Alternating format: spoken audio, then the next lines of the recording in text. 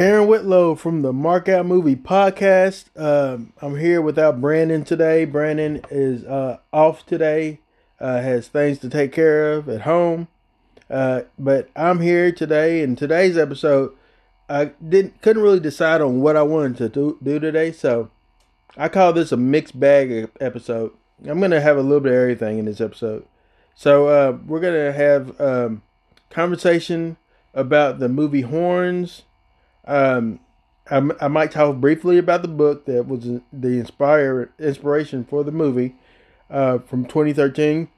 I'm going to talk a little bit about Joe Hill's other IP, which is Lock and Key, season 1, which is on Netflix. I'm going to talk a little bit about that, and then I'm also going to get into a little bit of what we do in the shadows, and if we have time, I'm going to talk about Preacher, the series Preacher, which I'm also watching.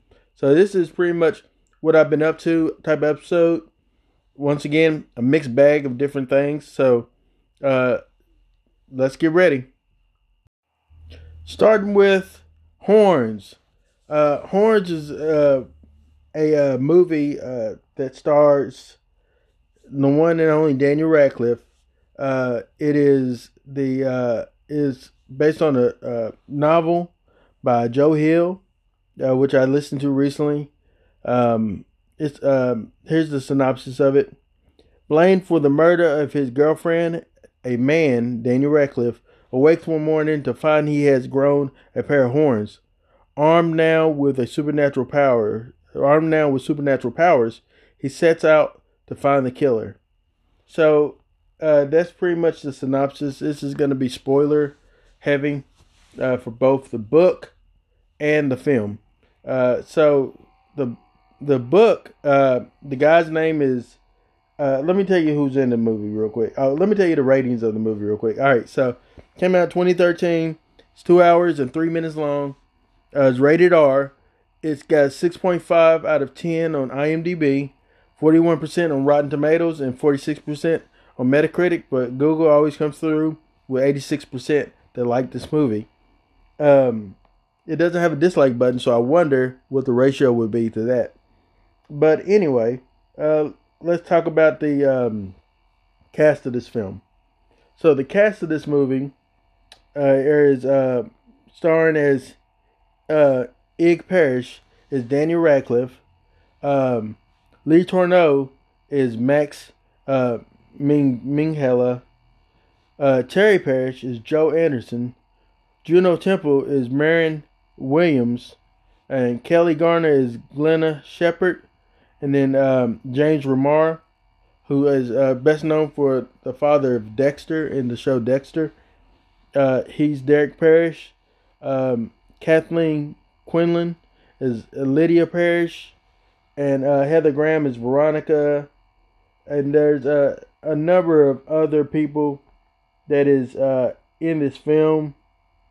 The most notable one would be, I'm trying to find the bloke, David Morse as Dale Williams.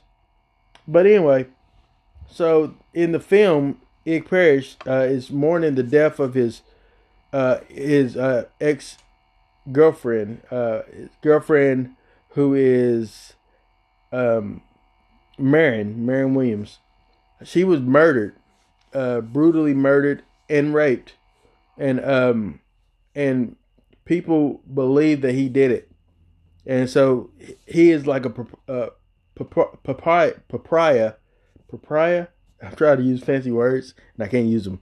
He is an outcast in his town, and so people think ill of him of that he did this horrible act, and he can't let it down. There's nothing he can do to shake this. So, on the anniversary of her death, he goes to the site of her murder, angry, and in the movie he's angry because the mob, the mourners gather there. He doesn't know. They don't know that he's there. He's hiding in like a treehouse. So mourners gather there at that spot in the woods where she died, and they're mourning, and then they're praying that Daniel or Igrish, Igris, to be pretty much held accountable for his actions of killing her. And when they leave, he's angry and drunk, and he starts peeing on her memorial. He starts peeing on the Virgin Mary there, the Mother Madonna or something like that. He starts peeing on all the artifacts that line up there, the shrine that they have for her there, and destroying it. And then in the book, it starts right here with him waking up in the morning with horns. So in the difference between the book and the movie in this aspect is, in the book, he and Glenna was actually dating, living together in the same house, been living together for quite a while. He was estranged from his parents, but he loved his parents, and his parents, quote unquote, loved him. So that's where it was. But in this, he has his own house apart from Glenna, and they just happen to be a one night stand with each other. That's the big difference with that relationship there. But anyway, he wakes up in the morning, and he starts. He realizes he has horns, and Glenna sees the horns, and her response to the horns is to tell him her deepest, darkest sin and secrets and urges and desires that is sinful. And so she wants to eat all this box of donuts, Day-O donuts. She wants to eat them because she feels like she gets fat, and people stop wanting to have sex with her, and she can just move away and be, And he doesn't understand why she's saying this, but she's asking him if it's okay for her to eat the donuts. And so he's like, yeah, go ahead, eat the donuts. So she eats a donut, and then she's like, my stomach hurts. It wasn't even all that good. You think I should have another? He's like, well, if your stomach hurts, why you gonna eat another donut? And so she's like, because I want to get fat. In the book, I want to get fat so you'll leave me, so I don't have to touch you because you make me sick because of the, because I know that I can never compare it to marrying, type of thing. That this is like, it's different from this. But anyway, he goes to the doctor to have him check out the horns. In the doctor's office, a mother confesses to having sex with a black guy, but she calls him in the book the N-word. In this, she calls him a jigaboo, which is not any better. And the daughter this little girl is in the doctor's office causing a rampage, yelling, screaming, and the mother tells Ig that she just wishes she can kick the little girl in the butt, right in the butt. And she asks if she can, and he's like, no, it's weird, don't do that. And so everybody that comes up to him, that interacts with him, tells him their deepest, darkest secrets. And so, except for one person, it doesn't affect Lee Tourneau. For some reason, he's not affected by it. He doesn't see it. The horns, it doesn't affect him at all. The difference for Lee Tourneau in the movie and Lee Tourneau in the book is, in the book, Lee Tourneau had a cherry bomb that exploded in his face and blinded his eye. And so he's blind in one eye. It's a glossy eye. But in the movie, it exploded in his hand, which it kind of messes his hand up, but they don't really mention it. It looks like it didn't stop him at all. And in the book, you find that Lee Tourneau is pretty much like a pretty much has deviant, psychopathic or sociopathic tendencies. The way that he treats his mother when she's ill, the way he treated a cat, the way he treats other things. He wants to see them dead. He wants virgins. He wants to make them bleed. Things like that. He's just a weird dude. You don't really get that in the movie. You get that you can see that he could be that, but you don't really see that. So it came out. So his character switch came out of left field. So I don't really want to go through the whole film or the whole book. I just want to cut it off right here. The endings for the both movie and the book, neither one of them are satisfactory to me. Neither one of them made me say, "Oh wow, I love that I spent my time listening and investing into this book or this movie." Neither one of them made me feel that way. Both of them made me feel like I kind of wasted my time with these products with these properties. So, um, I don't want to spoil the ending to you, but yeah, just you can look at them on your own, or read it on your own, or listen to it on your own. But I'm gonna go ahead and get into my ratings for this property.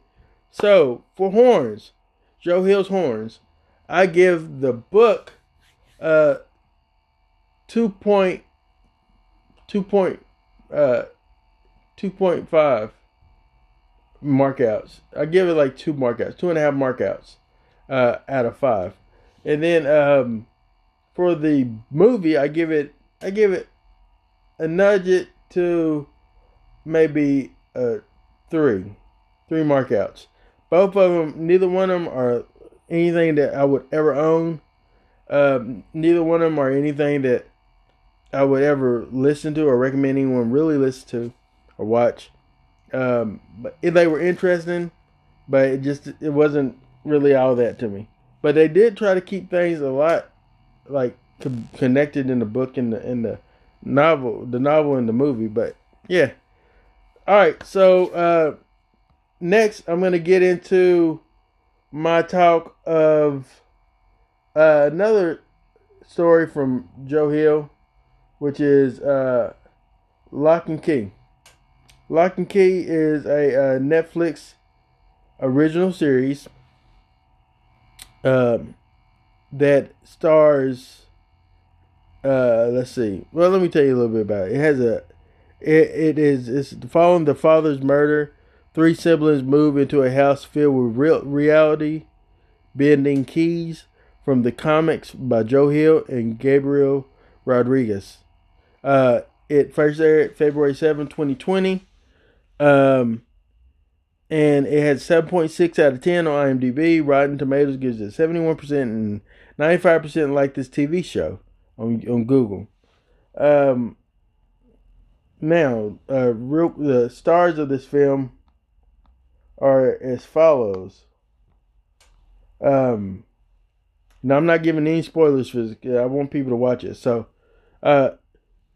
Nina Locke is played by Darby Stanchfield. Connor Jessup is played by Tyler Locke. Tyler Locke is played by Connor Jessup. Kenzie Locke is played by Emilia Jones. Bodie Locke is played by Jackson Robert Scott, who you might know as Georgie from It. Now, he does a great job in this show, and I loved him in Prodigy, so I can't wait to see what he does in the show.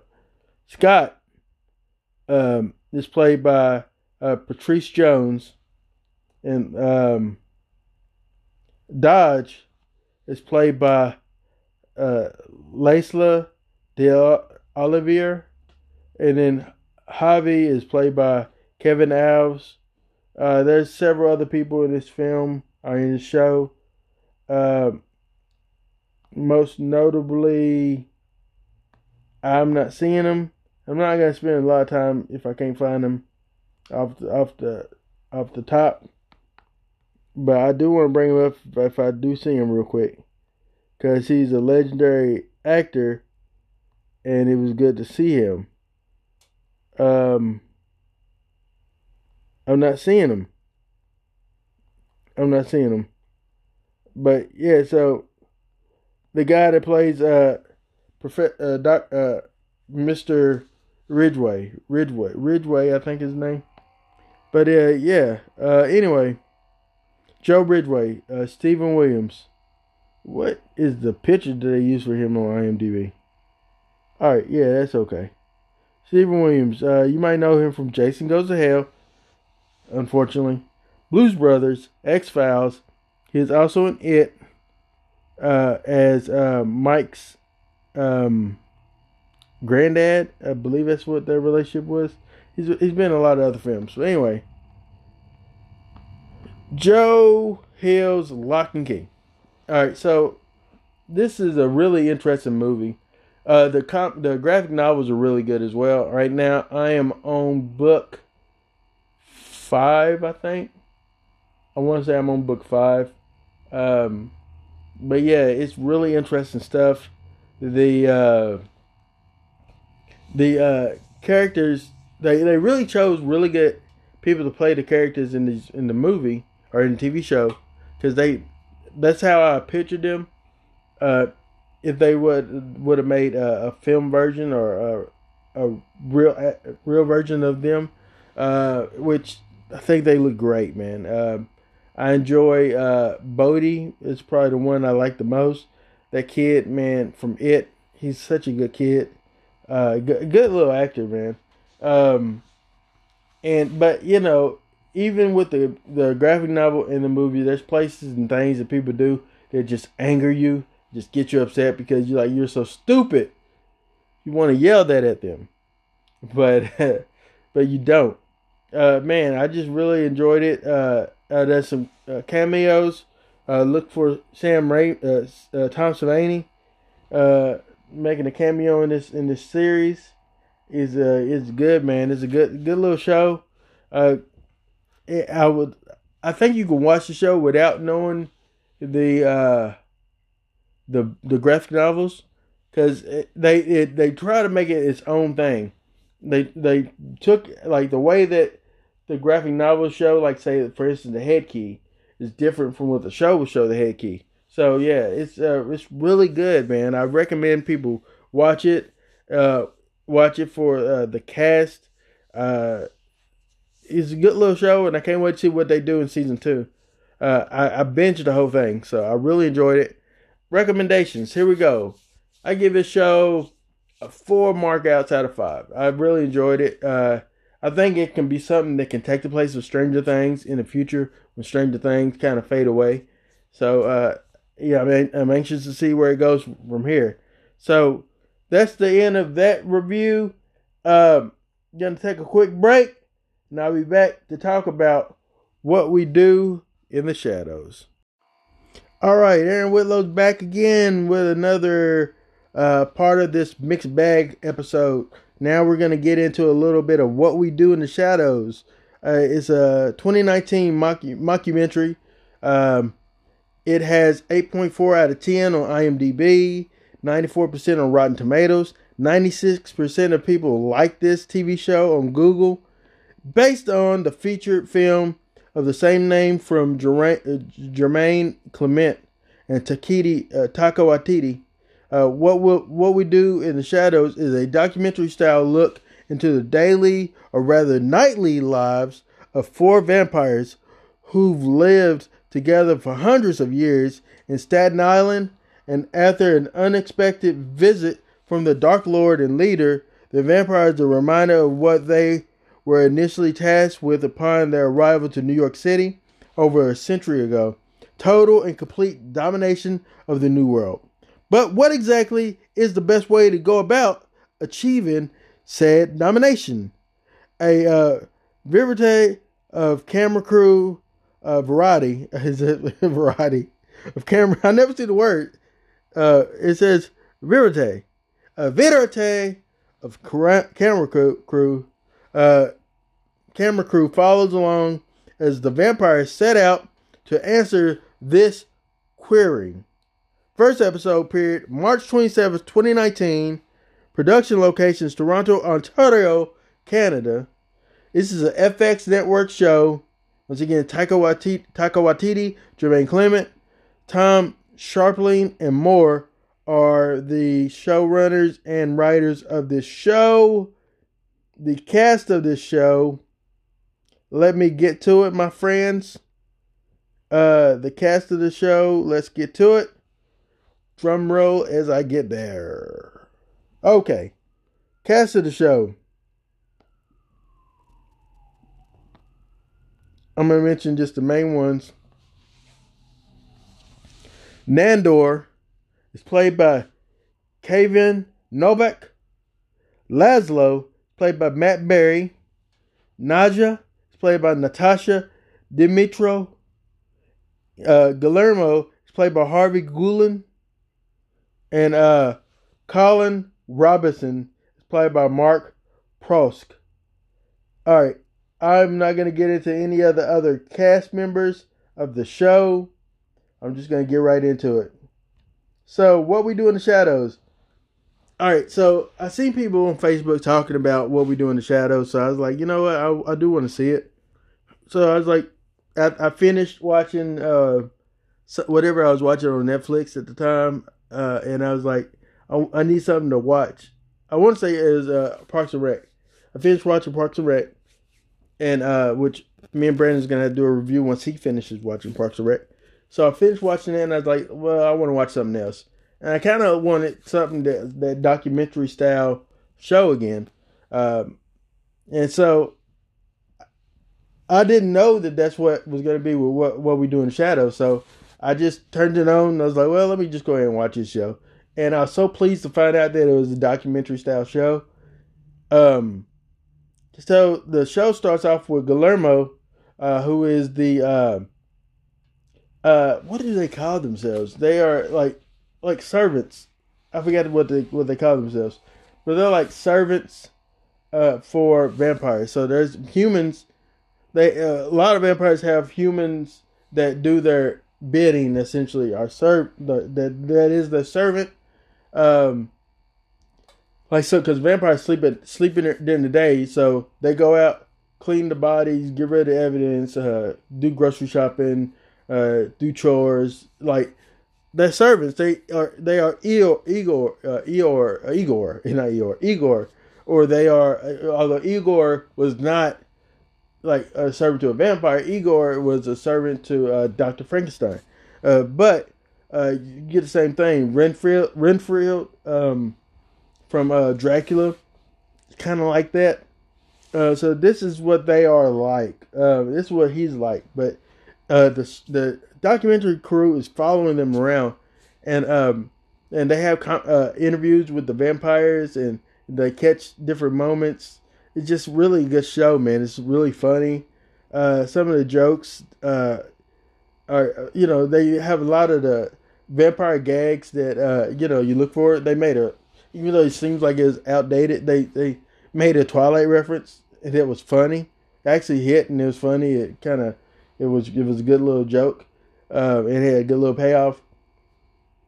And so the vampires, the oldest vampire in the house is Nandor.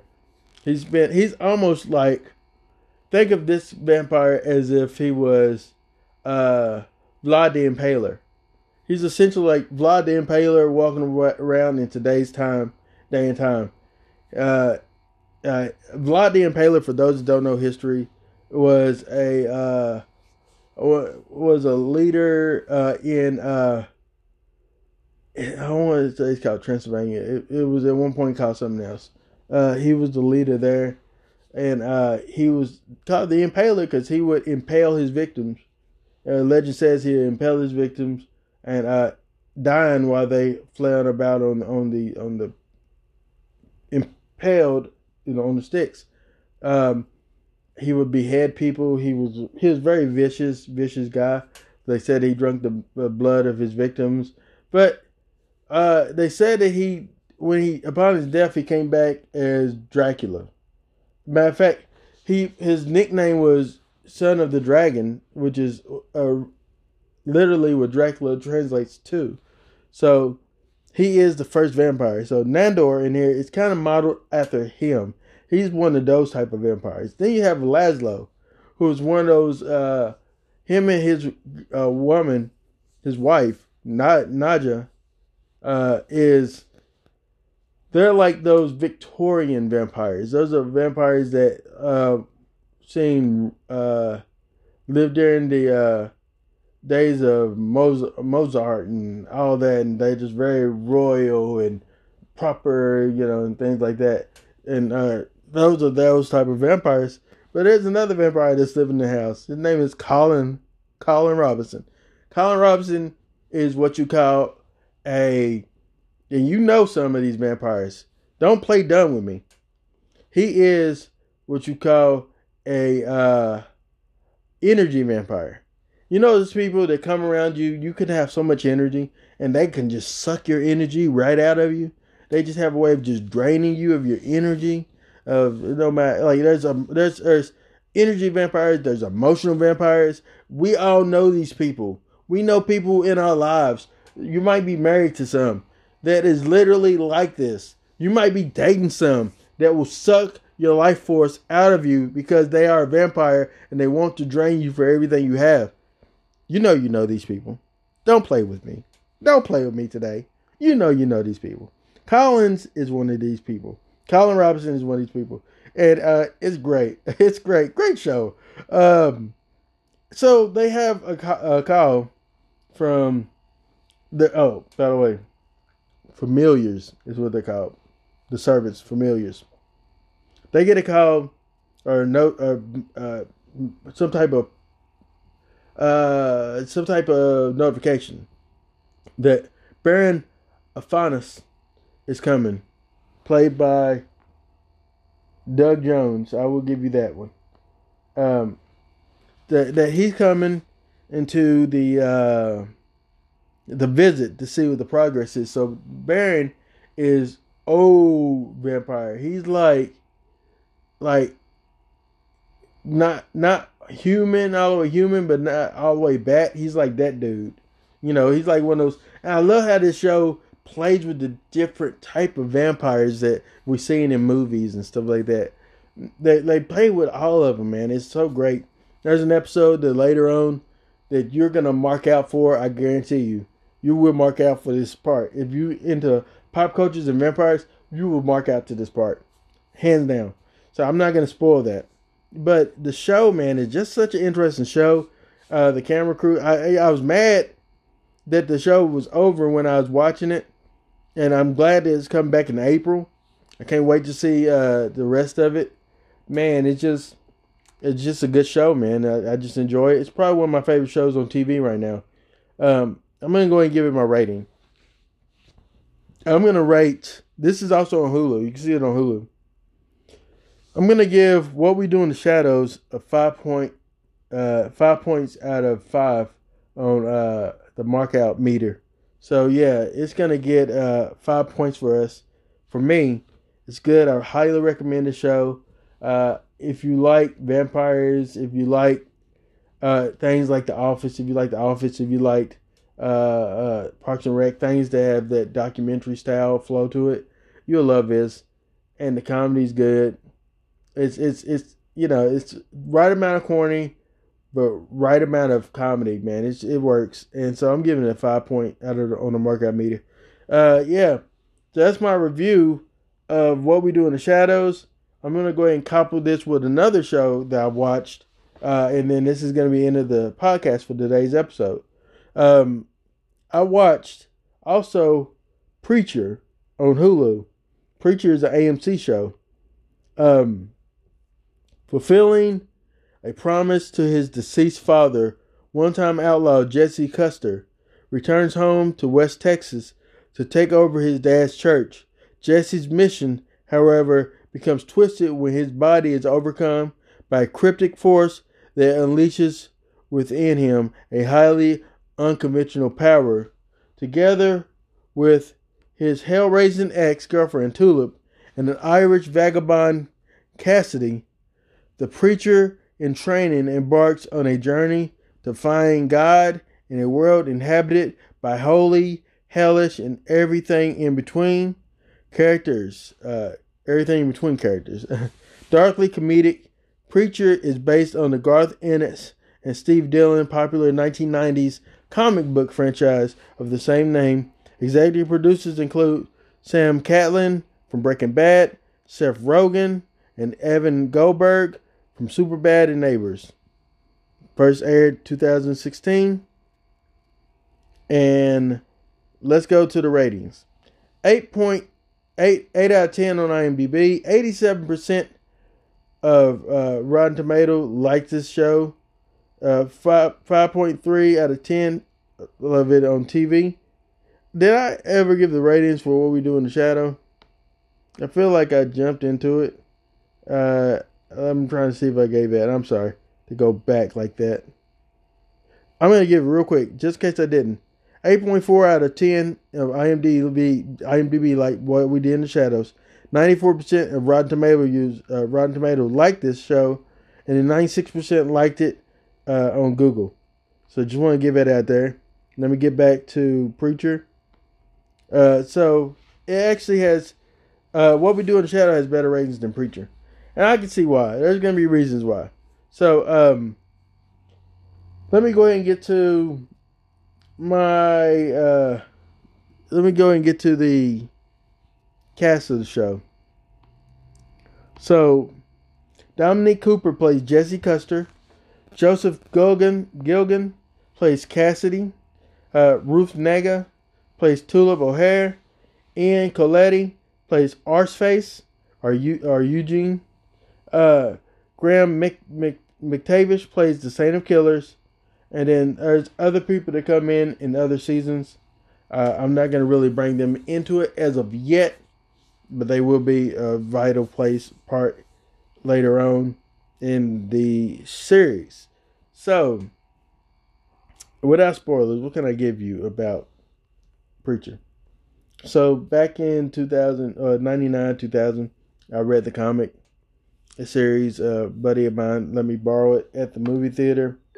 And so, I listened to it then, watched it then, or read it then, rather. And so, the way that they drew the characters is a lot different than what they interpreted them for television.